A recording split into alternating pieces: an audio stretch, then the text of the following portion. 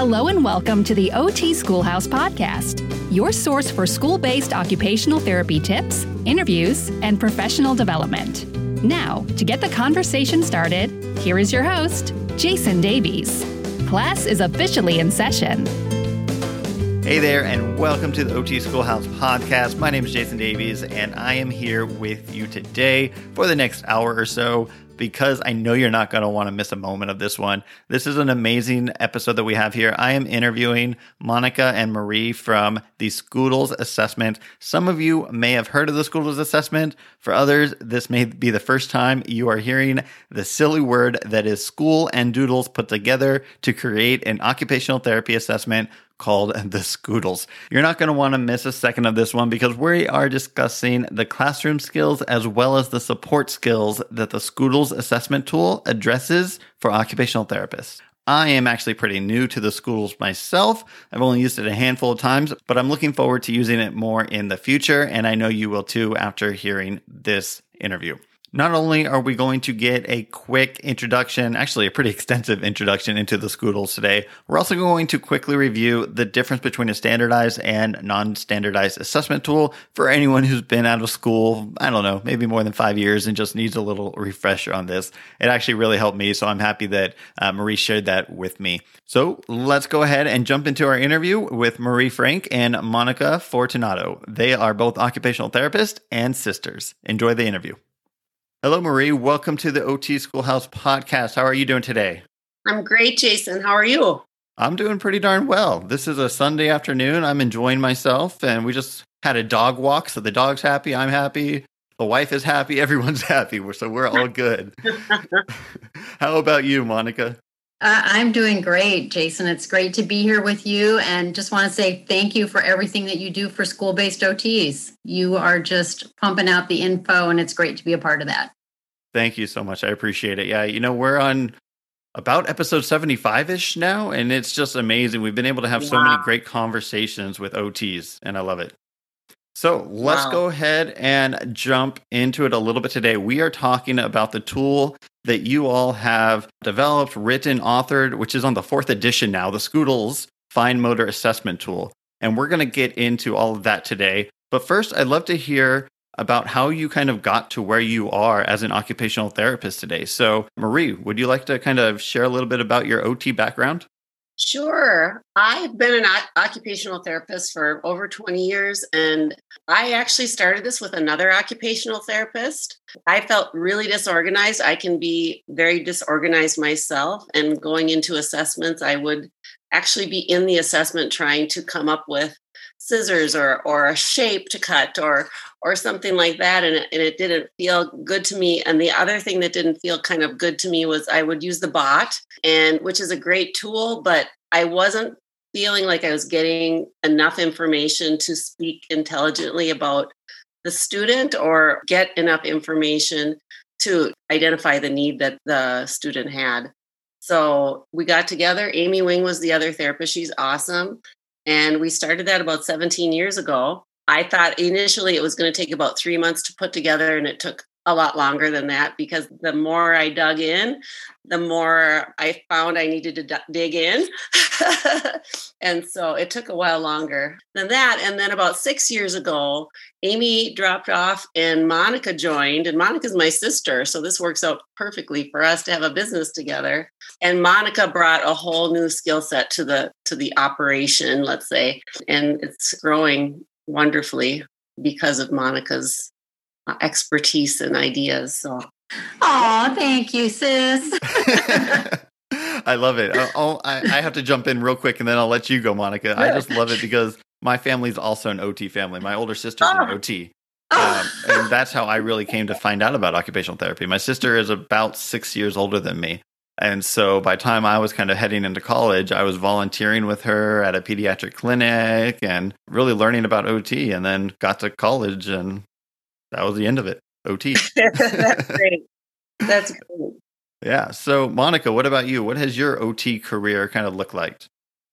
Well, I, like Maria, have been an OT for a long time. I actually was an OT before she was, and convinced her what a great profession occupational therapy was. Yep. OT, you would love it. You'd be so good. And then when I started a family and then took a few years off, and when I wanted to go back to work, Marie at that point was a school-based OT and said, you should be a school-based OT. You'll love it. You'd be so good. So I went into school-based OT, and that's when I started using Schoodles, just taking it with me. And my first few months as a school-based OT, Marie gave me a lot of confidence. And, every day on my drive home, I would call her and ask her questions. And as I started to use Schoodles, I was thinking of ways to make it better. Like, oh, we could add this, or what if we explored this area? And Marie loves research so much that she was doing the research, and then I was like the boots on the ground trying things. And that's how we actually came up with the 4th edition, which is the actual manual. We doubled in size, added a lot more student workbook pages, and we'll talk a little bit more about everything that's in Schoodles in just a minute. But that we just, our interchange. I mean, even though we're not twins, our mother says we're like twins, that we read each other's mind. I don't know if that's true or not, but we work really well together and feel like we've come up with something really great. That's funny. I like what you said about how you just kind of were using it, and then you're like, hey, Marie, what if we did this? Because I think every OT has been doing an assessment and been like, man, if I can make one change, this is what I'd want to do. If only I could contact the author and be like, hey, can we do it this way instead? So how nice it was that you just so happened to know the author of the assessment you were using. Yes, that's true. Awesome. And now you are a part of it, which is amazing. So before we jump too far into this, how and why, well, we're going to jump into all the how and why, but before we get too far deep into it, why don't you just briefly give an overview of what the Schoodles is? Okay. Schoodles is a performance / observation-based systematic assessment that uses age levels for over 20 skills to determine whether a student is delayed for his age. But it also looks qualitatively at how a student moves through a set of activities. So with each activity, you're looking at a whole set and range of components to that activity, which I'm sure every OT does anyway. But we kind of organized it for ourselves and for others. And it's broken down into 2 separate components. It's broken down into classroom skills, which are the skills that teachers talk about and parents talk about: handwriting, coloring, cutting, those skills, and then supporting skills. So the underlying skills that are needed to produce skilled fine motor work. So things like core strength and strong arm and hand muscles and balance and those kinds of things and that's what I was digging into. When I was building it, I thought, oh my gosh, there's so much that goes into handwriting. It's crazy. Right. And then the observations kind of build on each other, which with each task that you look at, you kind of confirm or reject each theory that you might have in your head about why something might be happening with that student. And then, yeah, okay, go ahead. I was going to say something else, but go ahead. I'm sure we will get into everything. We have a lot of questions. I'm so happy for everyone that's listening. This is going to be great. Before we get too far in, though, as I actually want to ask, why Schoodles? Obviously, this is a school assessment, so I understand the school part of it, but who came up with Schoodles? Oh, hey, Amy and I love whimsy and fun, and we didn't want some stodgy name. So we were messing around with words, and we took school and doodles and put those 2 words together. And when Monica joined me, I asked her if she wanted to change it, and she said no, she liked it. So that's kind of stuck, and it's mispronounced constantly, but I guess that's okay. That's funny. I don't even know if you noticed, but I accidentally, when we put our notes together, I had accidentally typed it as school with the L and then DLES, and I had to change it. But even me, it's got school in it. And so I put the whole school word in there. I've since changed it. It is, and correct me if I'm wrong, Marie, SCHOODLES, correct? Yeah, that's exactly it. Yeah. All right, great. That'll help you find their website when you're going to look for this later. That's great. And we're not Schnoodles is where you end up with sometimes, which are adorable little dogs, but it's not us. That's funny. All right. So, Marie, I think this is going to be for you as well, because you and Amy originally developed this. You said you developed this, I think it was around 17 years ago, I think you said it was? Yeah. Wow. And just for people who are in my age realm, we grew up with so much internet. And like now we all have Canva. We could easily make a quick little task to print out and cut. But 17 years ago, you said you thought it was going to take you 3 months, and it ended up taking you a lot longer. So if you could even just kind of talk a little bit about that development of that you guys went through. Yeah, you bring up a really good point that I hadn't thought about for a long time, but you're right. We didn't have all these fancy tools. But Amy was a graphic artist and a communication specialist before she was an occupational therapist, and her husband was a marketing person. And so they had those skills, and we used a very expensive computer program to put together a lot of the graphics and the things like the puzzles, which are something you can easily find on the internet now. So, but I did a lot of research at one of the colleges that I lived near, and then some on the internet as well. So that's how we kind of hold it together that way. And I guess that's where we came up with the new additions too. We kept finding more information that we needed to add to make it current. So, yeah, and that's great because I don't think anything is ever completely finished. And as we all know as occupational therapists, kids' skills are changing probably at least every decade. The norms have to be changing a little bit. I mean, kids are going to school earlier and earlier. Things are changing, technology versus no technology, how much all of that's going on. And so it's great that you've been able to keep updating it and that Monica has helped you with this now 4th edition. So let's go ahead and jump into a little bit of the specifics. And what were the key areas you really wanted to focus in on when it came to creating this assessment? We were looking at handwriting because that's where you get all your referrals, right? Basically. Always handwriting. So, of course, that's what we wanted to pick apart, handwriting and those classroom skills, because that's not what was in the standardized test that we were using. So I was constantly trying to marry what the bot was telling me or what the VMI was telling me or what the Peabody was telling me with what I was trying to sort out in the classroom. So that's kind of what led us is what are we seeing in the classroom and what do we really need to be looking at with kids in school? Because some of those assessments were for clinic-based work. Mm-hmm. They were developed for clinic-based work. So that's kind of where we went with it. And then it seemed like a natural thing to do to break it into those 2 parts of classroom skills, the very, very identifiable things to teachers and parents, and then everything that's OT related or what we look at it and what gives us efficacy, I guess, when we're speaking about it with one another and then in an IEP. And then we can explain those things to parents and teachers and administrators, right? Absolutely. Always advocating for ourselves a little bit, right? Whenever we can. Constant. Gotcha. Half our job is salespeople, right? Oh, wait, Marie, you told me half my job was telling people what I wasn't going to do. It's true too. That is true too. What I would add to what Marie is saying is that we go to these IEP meetings and we want to tell a story and explain something to a parent or to the teacher, but mainly to the parent in a way that makes sense to the parent. And what Schoodles provides is it helps us tell the story. We have these work samples that the student produced that we can share and that has applies to the real life situation of a student and what they're expected to do in the classroom. And, just the age ranges, which I know we'll talk about in a minute, but being able to compare how the student is functioning to the typical age range. I think that makes sense to parents in a way that, and teachers in a way that maybe just a standardized score doesn't.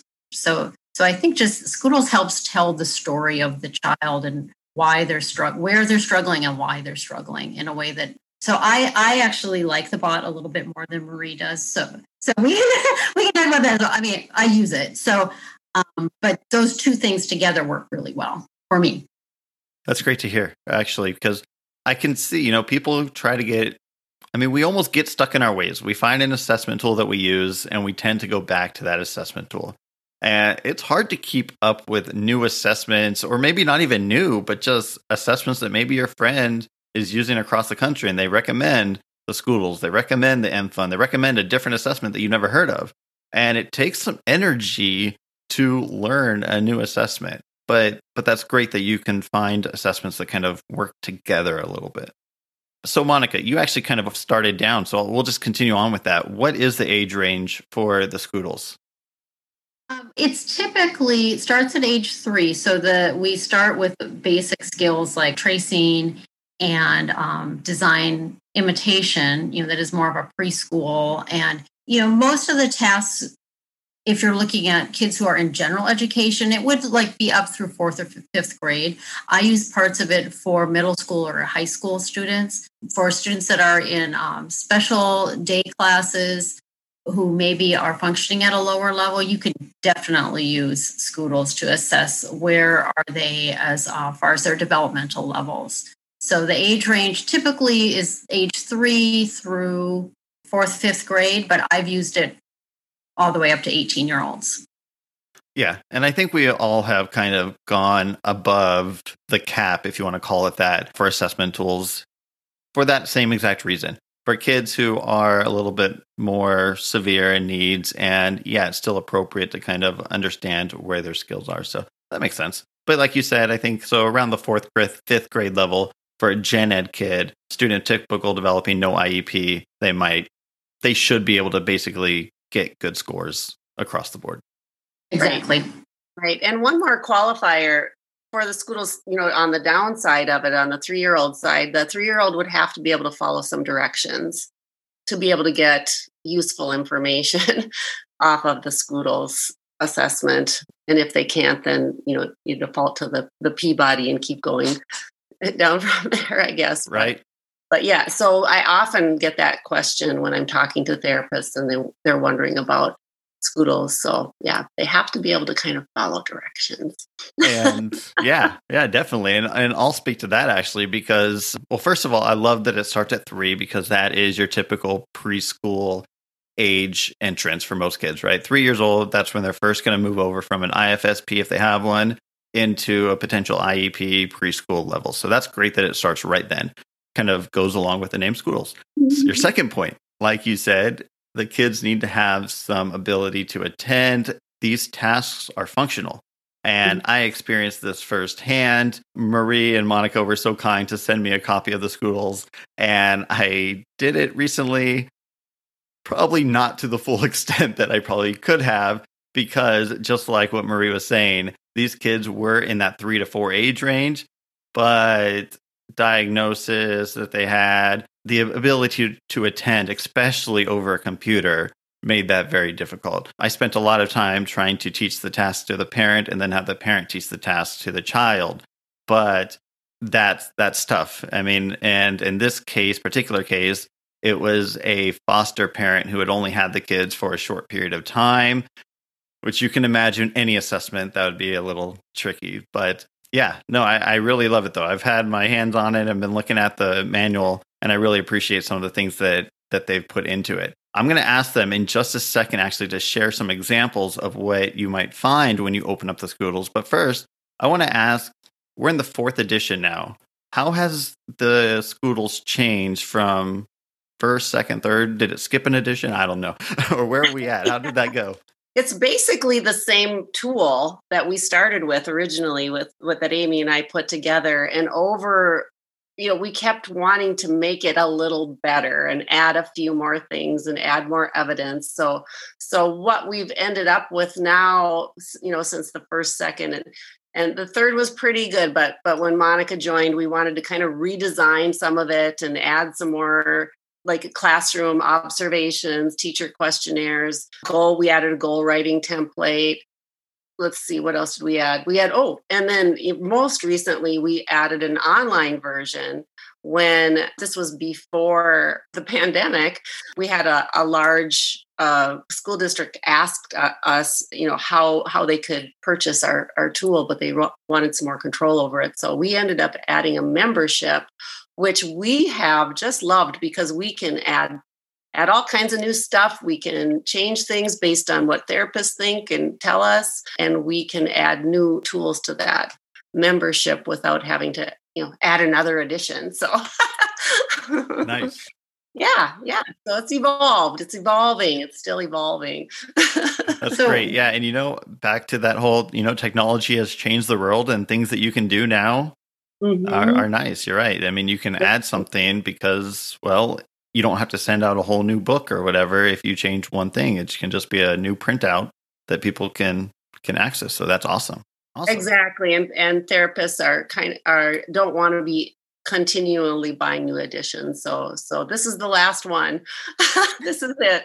Is it really? No, we have to keep going. No, listen, I wanted to add an area that we really expanded where we expanded our handwriting worksheets. So, I know we keep looping back to handwriting, but we used to have one handwriting worksheet, and now we've expanded it to handwriting A, B, and C, so that you can have, with a kindergartner who's starting to write, you would use A, and then, they progressively get more complicated. The sentence they have to copy harder. And then we're also looking for, can they, if something's being dictated, can they write? And then also self-generation, which as a school-based OT, it's really important to differentiate where the breakdown is in handwriting. Can they copy neatly? Great. Does the breakdown happen when they have to self-generate, come up with the idea, access their short-term memory to spell, come up with the grammar? And so we want to analyze all of those things. And I think between the Schoodles manual and the banded worksheets that we've made, it's very easy to say, aha, they're really falling apart when they have to self-generate, and then what part of the self-generation is hard. And then, as OTs, we're always asking ourselves why. Okay, if they can copy neatly, why can't they self-generate? And then we start talking to other team members. If I can just share a quick story of a boy I assessed last week. He actually was a 10th grader who his handwriting is bad. We need to call the OT. And so when I was talking to him, he could copy, everything was fine. He said, I can't take notes. And when I take notes, because with a 10th grader, of course, I just ask him a lot of questions like, what's hard? Where is it hard? So it's hard when I take notes. Well, lo and behold, he has qualified. He's had an IEP for many years, and it's a learning disability related to auditory processing. So, he can't listen and process and then also take notes at the same time. So my recommendation was not that he needed OT, because his visual motor skills were actually an area of strength. What did he need? Copies of class notes. So I think that's where Schoodles, you really can start digging into that information with real examples rather than, a bot is never going to tell you that. So anyway. Absolutely. That's a great example. I love it. And actually, I want to continue on with that. So there are some handwriting examples that you just gave. What other I think you kind of referred to these, Maria, as the classroom skills. What other classroom skills are looked at within the Schoodles assessment? So we have puzzle skills, coloring, cutting, draw a person.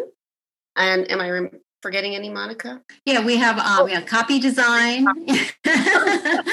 And the cutting, we actually have a graded cutting. So it starts with snipping on a straight line, curved line, zigzag line, circle, square, and then we have our complex shape that is actually an adorable little fish. So I will say that I like the bot, so I don't want your listeners to think that I am trashing the bot. But I will say, if you give a child, especially a younger child, the picture of a cute fish and say, you want to cut this out, or that page from the bot booklet where they always say, what am I making? Well, sorry, you're not really making anything. You're just cutting out a circle. So then they always ask, should I cut out the square? No, don't cut out the square. But when you give them the fish, as OTs, we always think about motivation. Well, little kids are more motivated to cut out a cute fish. So I have actually gotten a better cutting sample with the fish from Schoodles that is a complex shape when a circle should have been easier for them. But there was nothing in the circle that engaged them. So anyway, and there are the fish is very interesting because they like to cut off the top fin, that'll kind of go, and that will tell me like, okay, they couldn't turn that corner, make it up and over, so that gets snipped off. And And then I'll look at, did they notice that they cut it off? Did they even see that that part was cut off? Or do they just keep going and say, hey, great. So I get more information from the fish. So anyway, the cutting is broken down into many different steps. And was that your question, Jason? Sorry. Yeah, basically. I mean, what are the different types of activities that we would see in the classroom that the Schoodles assesses? And you kind of went through that. Some different cutting activities, handwriting, and you mentioned a few others. So great. And then going beyond that, earlier you kind of mentioned that you kind of look at the classroom skills, but then you also look at the skills needed. I think you called them the support skills. So how does the Schoodles then look at some of those support skills? Is it built into those classroom tasks? Is it a separate part of it, or what does that look like? So great question. Those supporting skills are separated out. You can do them in order, or you can mix them in with the classroom skills to keep your student energized and engaged. But so they're separate. And so you're looking for different things perhaps than in the classroom skills. So you're looking for motor planning, strength, balance, those types of things with those supporting skills. So we would do jumping jacks, skipping, hopping, some balance tasks, muscle testing, actually, which I had never seen done with kids in the school system. I was never trained that way, but it was something that we added in that we find very helpful because you're getting your hands on the kids and feeling their muscles. Some visual tracking, some of those types of things. So lots of different little bits and pieces that you can glean information from and kind of create your story like Monica was talking about. Great. I love that. I always tell therapists that our evaluations need to be top down. And I think what you're kind of explaining, you start with the classroom skills, which is your very top, you're very observational. Can they actually do this activity? And then it kind of sounds like you get to more of those supporting skills. All right, now let's break it down. Let's find out what processing skills, what other skills are preventing or even providing the student with the capacity to access those upper level not observations, but the classroom skills. That's a good term. I like that term, classroom skills. Yep. Excellent explanation, Jason. Perfect. I'm going to use that. Thank you. All right. Well, let's go ahead and continue on. We've used the bot, so I'm going to kind of use this as an example. Oh, and I wanted to actually touch on that. I feel very similar, Monica, about the bot. I use the bot. However, I don't think it gives you those classroom skills that we were just talking about. And so absolutely, I think that the bot gives you a lot of information, but I don't know that it gives you the same type of information using the story we were just talking about. It gives you the processing skills potentially as opposed to those higher classroom skills. So, all right. Go ahead. Did you want to add to that, Monica? Yeah, I just think the way that I look at the bot, so this could be another podcast for you, that the bot score. Okay, it is more than a score. I mean, I'm watching, how are they problem solving with the manual dexterity? How are they picking things up? I'm not just looking at the score at the end, which often, even like with the design copy, do they have poor closure because they have inattention and they just whipped through it so fast that, they're just, that isn't necessarily a visual motor delay, it's inattention. So, the bot gives me a lot of information that maybe I might not see all of that in Schoodles. And the district that I work within needs a standardized score. So I know not all school districts need that. Marie referenced a school district that is exclusively using Schoodles, but we need a standardized score. If I can't get it, I can say that the SPM or the sensory profile is a standardized score as part of my report. But I think marrying the bot or even the VMI, but I actually prefer the bot over the VMI with Schoodles, to me is like, I feel like I'm done. I do my observations, talk to the teacher, talk to the parent, and rarely am I stumped with what's going on here. I feel like that all those data sources, we have to collect data from multiple sources. And once you've done all of that, you're covered basically with information gathering. Absolutely. And you know what? One more thing. Go ahead. Oh, the other piece of information gathering is I always look deep into the history, the IEP history. So That's my last little piece there. Absolutely. No, that's exactly what I teach in my course is to start first with that reason for the referral and then get the information that you can gather from previous IEPs, IFSPs, other documents that you have access to. And then that next step is to start to doing those observations and figure out those classroom skills. So absolutely. All right. You actually just answered the next question, which I think was awesome about additional tools.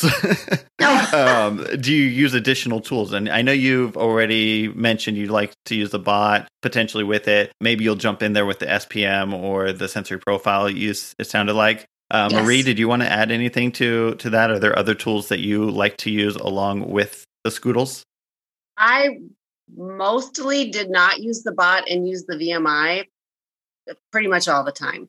I liked those two, mostly because I was getting so much information from Schoodles that I wanted something very short and easy that I could corroborate with Schoodles and then use those scores, those standardized scores, and talk to other service providers to see what they were getting on their testing to see if it matched, to see if it was going along with what they were getting and if I was in the ballpark. So that's actually what I did was loved the VMI. So Monica and I diverge on our standardized testing choices, I guess.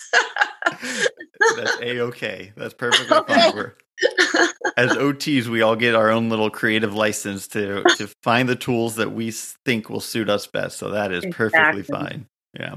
Exactly. All right. I want to kind of, obviously not wrap up. We still have plenty to talk about. But before we kind of move on to our next session or section, I guess I could say, what does the data collection look like for the Schoodles? I think most therapists are very familiar with the bot, with the VMI.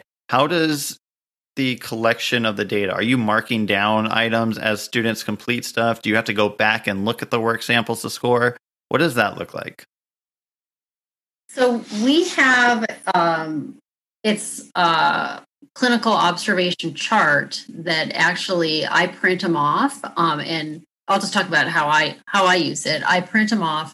I have it sitting there with me while I'm with the student. I do tell the student, I'm going to write this down because I have kind of an old brain and this will help me remember later, which sadly is kind of true at this point, but I write everything down. So I'm making notes as I go along. I will look at the work samples later, but mostly I am able to make all my notes while I'm assessing, unless, occasionally I'll have the student where you just have to move really quickly from thing to thing because you lose them if there's even a slight delay. So there there isn't a score. It's all qualitative. And it's the most of the things we're looking at, as we talked about before, Marie's really into research. And so she has done extensive research to find the typical age ranges for skill attainment for each area. So that's included in Schoodles. And so when you go to write your report, you may reference that chart. And Marie can talk a little bit more about the criterion reference chart, but reference that chart to find out, are they where they should be? Matching their chronological age. So that's the data collection is in real time. And then later you can take the information that you have and compare it to the chart and see what level your student is functioning at. Great. And Marie, do you kind of want to hop in there and talk a little bit about the criterion reference right now? Yeah. I believe we've got about 20 skills outlined on the criterion reference chart that we created. And I dug into every skill and found it's all evidence-based information. I didn't include anything that wasn't on that chart.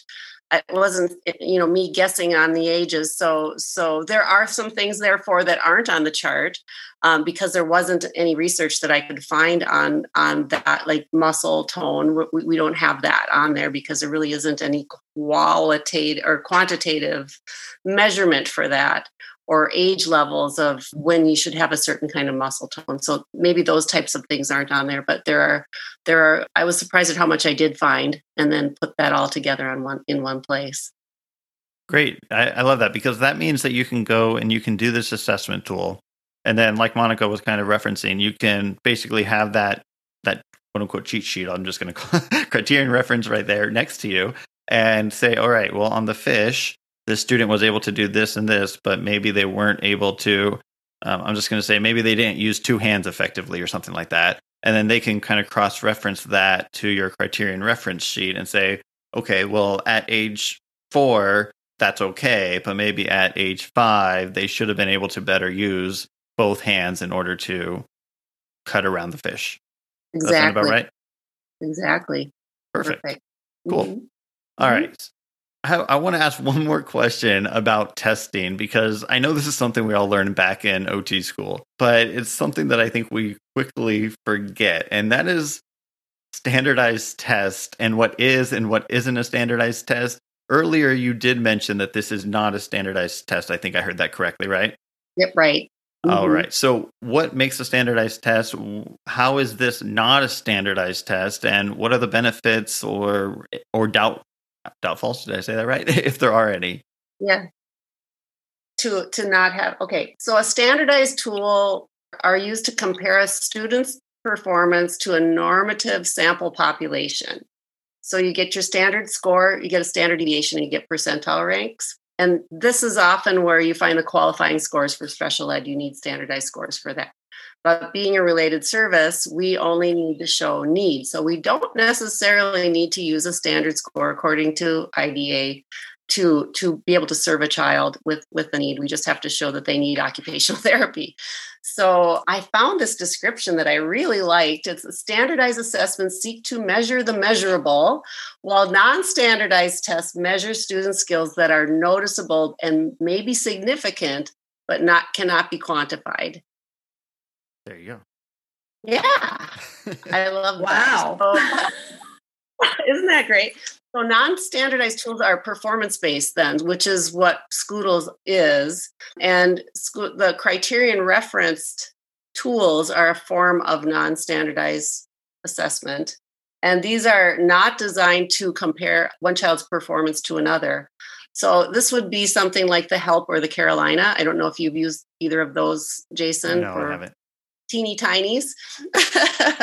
So those have a breakdown of different age levels where kids should be attaining and achieving their developmental skills. So this is very similar to that. And these types of criterion reference tools are more helpful in assessing functionality, which is what we're looking at with Schoodles. They are very helpful to measure progress. If you're in early intervention, you're constantly measuring progress and looking to see where the child is, to see where you need to go, which is another way to use a criterion reference tool, is to see what they need to be doing next on that list. And then you can link, when you see where they need to go, that's where you can get your goal. That's the next thing on the checklist for what they need to be doing. So I think sometimes these criterion reference tools, because you can vary the way you're wording the question, or you can change the amount of help you're giving, or you can change the type of toy that you might be offering, or the type of pen that you might be using. You can change things around a little bit to get the best performance out of the student, and also find out what they could do if they had this kind of help, or what they could do if they had this kind of scissors. So, which you cannot do with a standardized test. So I guess does that answer your question? Yeah, absolutely. And you said, you can use a different pen, and my immediate, reaction, just, I got a picture of a red pencil in my head, and everyone knows exactly what that red pencil is. You don't have to use a red pencil with this assessment. No. You know what? Then I want to follow that up. Monica, this may even go with your question, or where you were going with, is when it comes to writing goals and measuring goals, how can you use the Schoodles in order to potentially measure goals that you're writing? I think that it actually, because you've assessed function, like our goals are supposed to be written. What is the educational need? What is it that you're trying to help the child to achieve in the classroom or in their school environment? It might not even be, might be out on the playground or, in a different area of the school, but the goals are not supposed to be the clinical sounding goals about increasing strength or range of motion. The goals should be related to the function within the school. So if you have work samples and you've collected data that directly relates to the function of the child at the school, then your goal can be taken directly from that. And, you can measure with percentages. So if you have a little person who maybe can copy all of their capital letters, but from memory, they can only come up with 5, then your goal will be able to, in order to complete classroom work, X student will be able to write 20% of capital letters from memory on, 3 out of 4 trials, or, so the goal is derived directly from what the student can do. Now, here's what's interesting as well about goal writing. And I see this on the Facebook forums, the OT's Facebook forums, is that some school districts, there is not a separate goal for occupational therapy. I will say, where I work, they want a separate goal. However, you can take your, I know, I'm just not saying it's right or wrong, Marie. I'm just saying that's my job, okay? I cannot show up without a goal. So, and Marie was shaking her head no as we were talking. So, but at least you can take the information from Schoodles and contribute to the goal if it's a team that's writing the goal. So there's a lot of good direct information to goal writing that you can get from Schoodles. Yeah, I ended up sitting with teachers and writing goals with them because I was told not to write my own goals. And I thought, well, how do they know? How do they know what I want?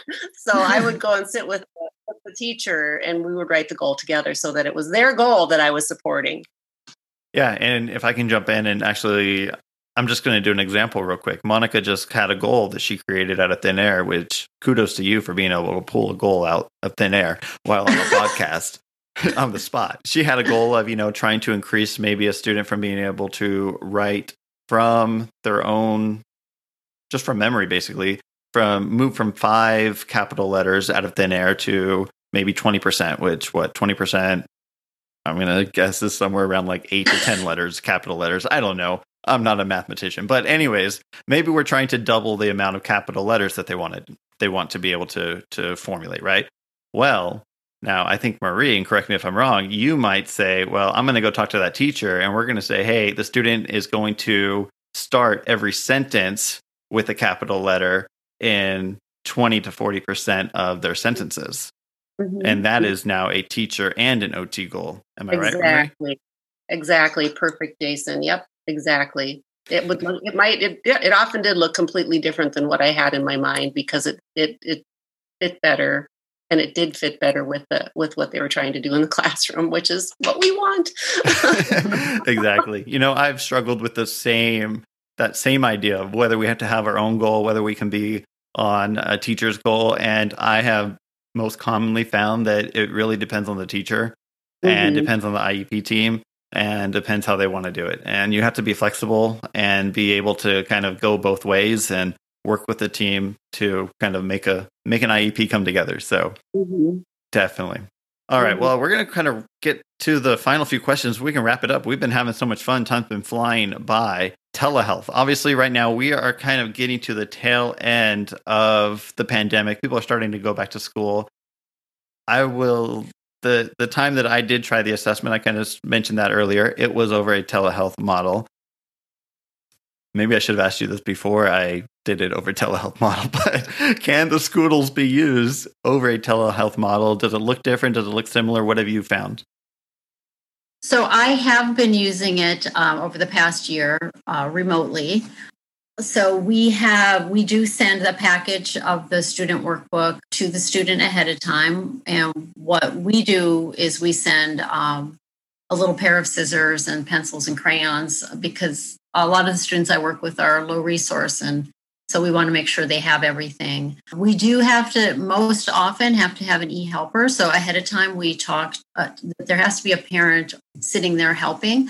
We'll interview the e-helper ahead of time. And usually it's a parent. So it's a good time to both get your interview questions in and then just let them know what to expect on the assessment. typically they've gone well. The students that have a harder time are, for me, it's very hard to manage behavior through a screen. So, it's hard to control your materials through a screen. And so, but it has worked well. We've figured it out.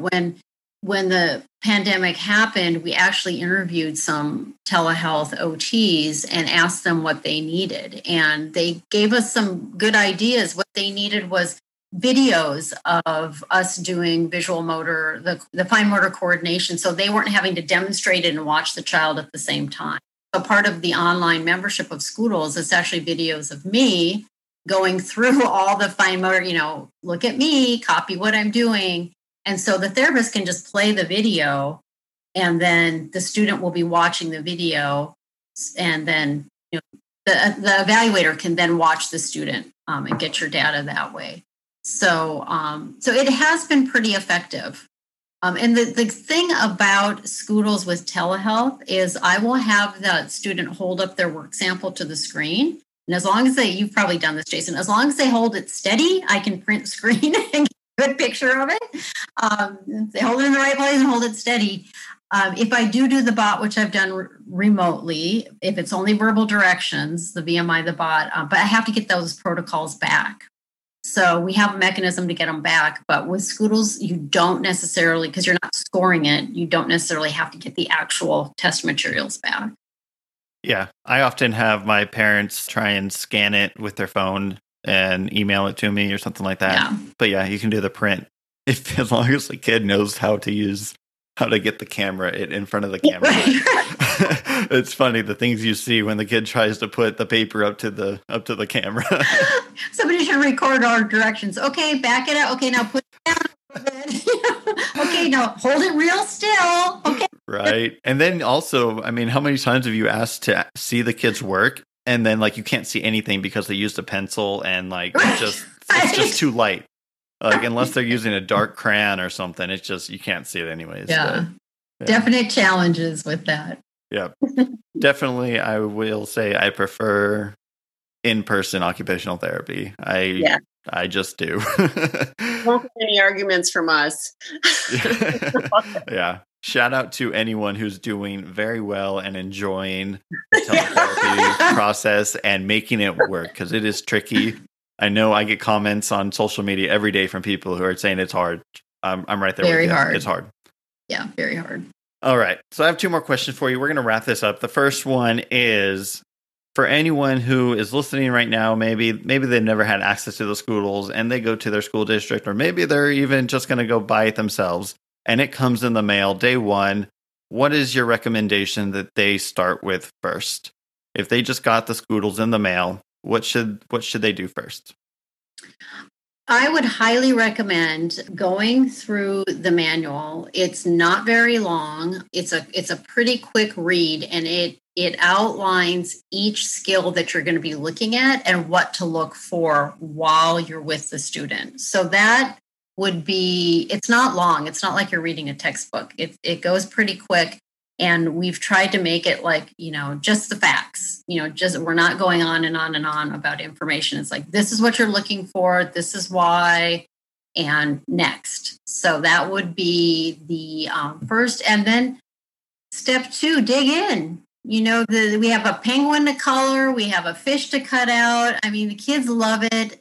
You're not going to go wrong. I think we get all nervous with these standardized tests, especially the ones that you have to say things in a certain way. That is not Schoodles. You can just bring your crayons, your pencil, your scissors, and have some fun with it with the kids. I love it. Marie, did you want to add anything to that? No, I loved what she just said.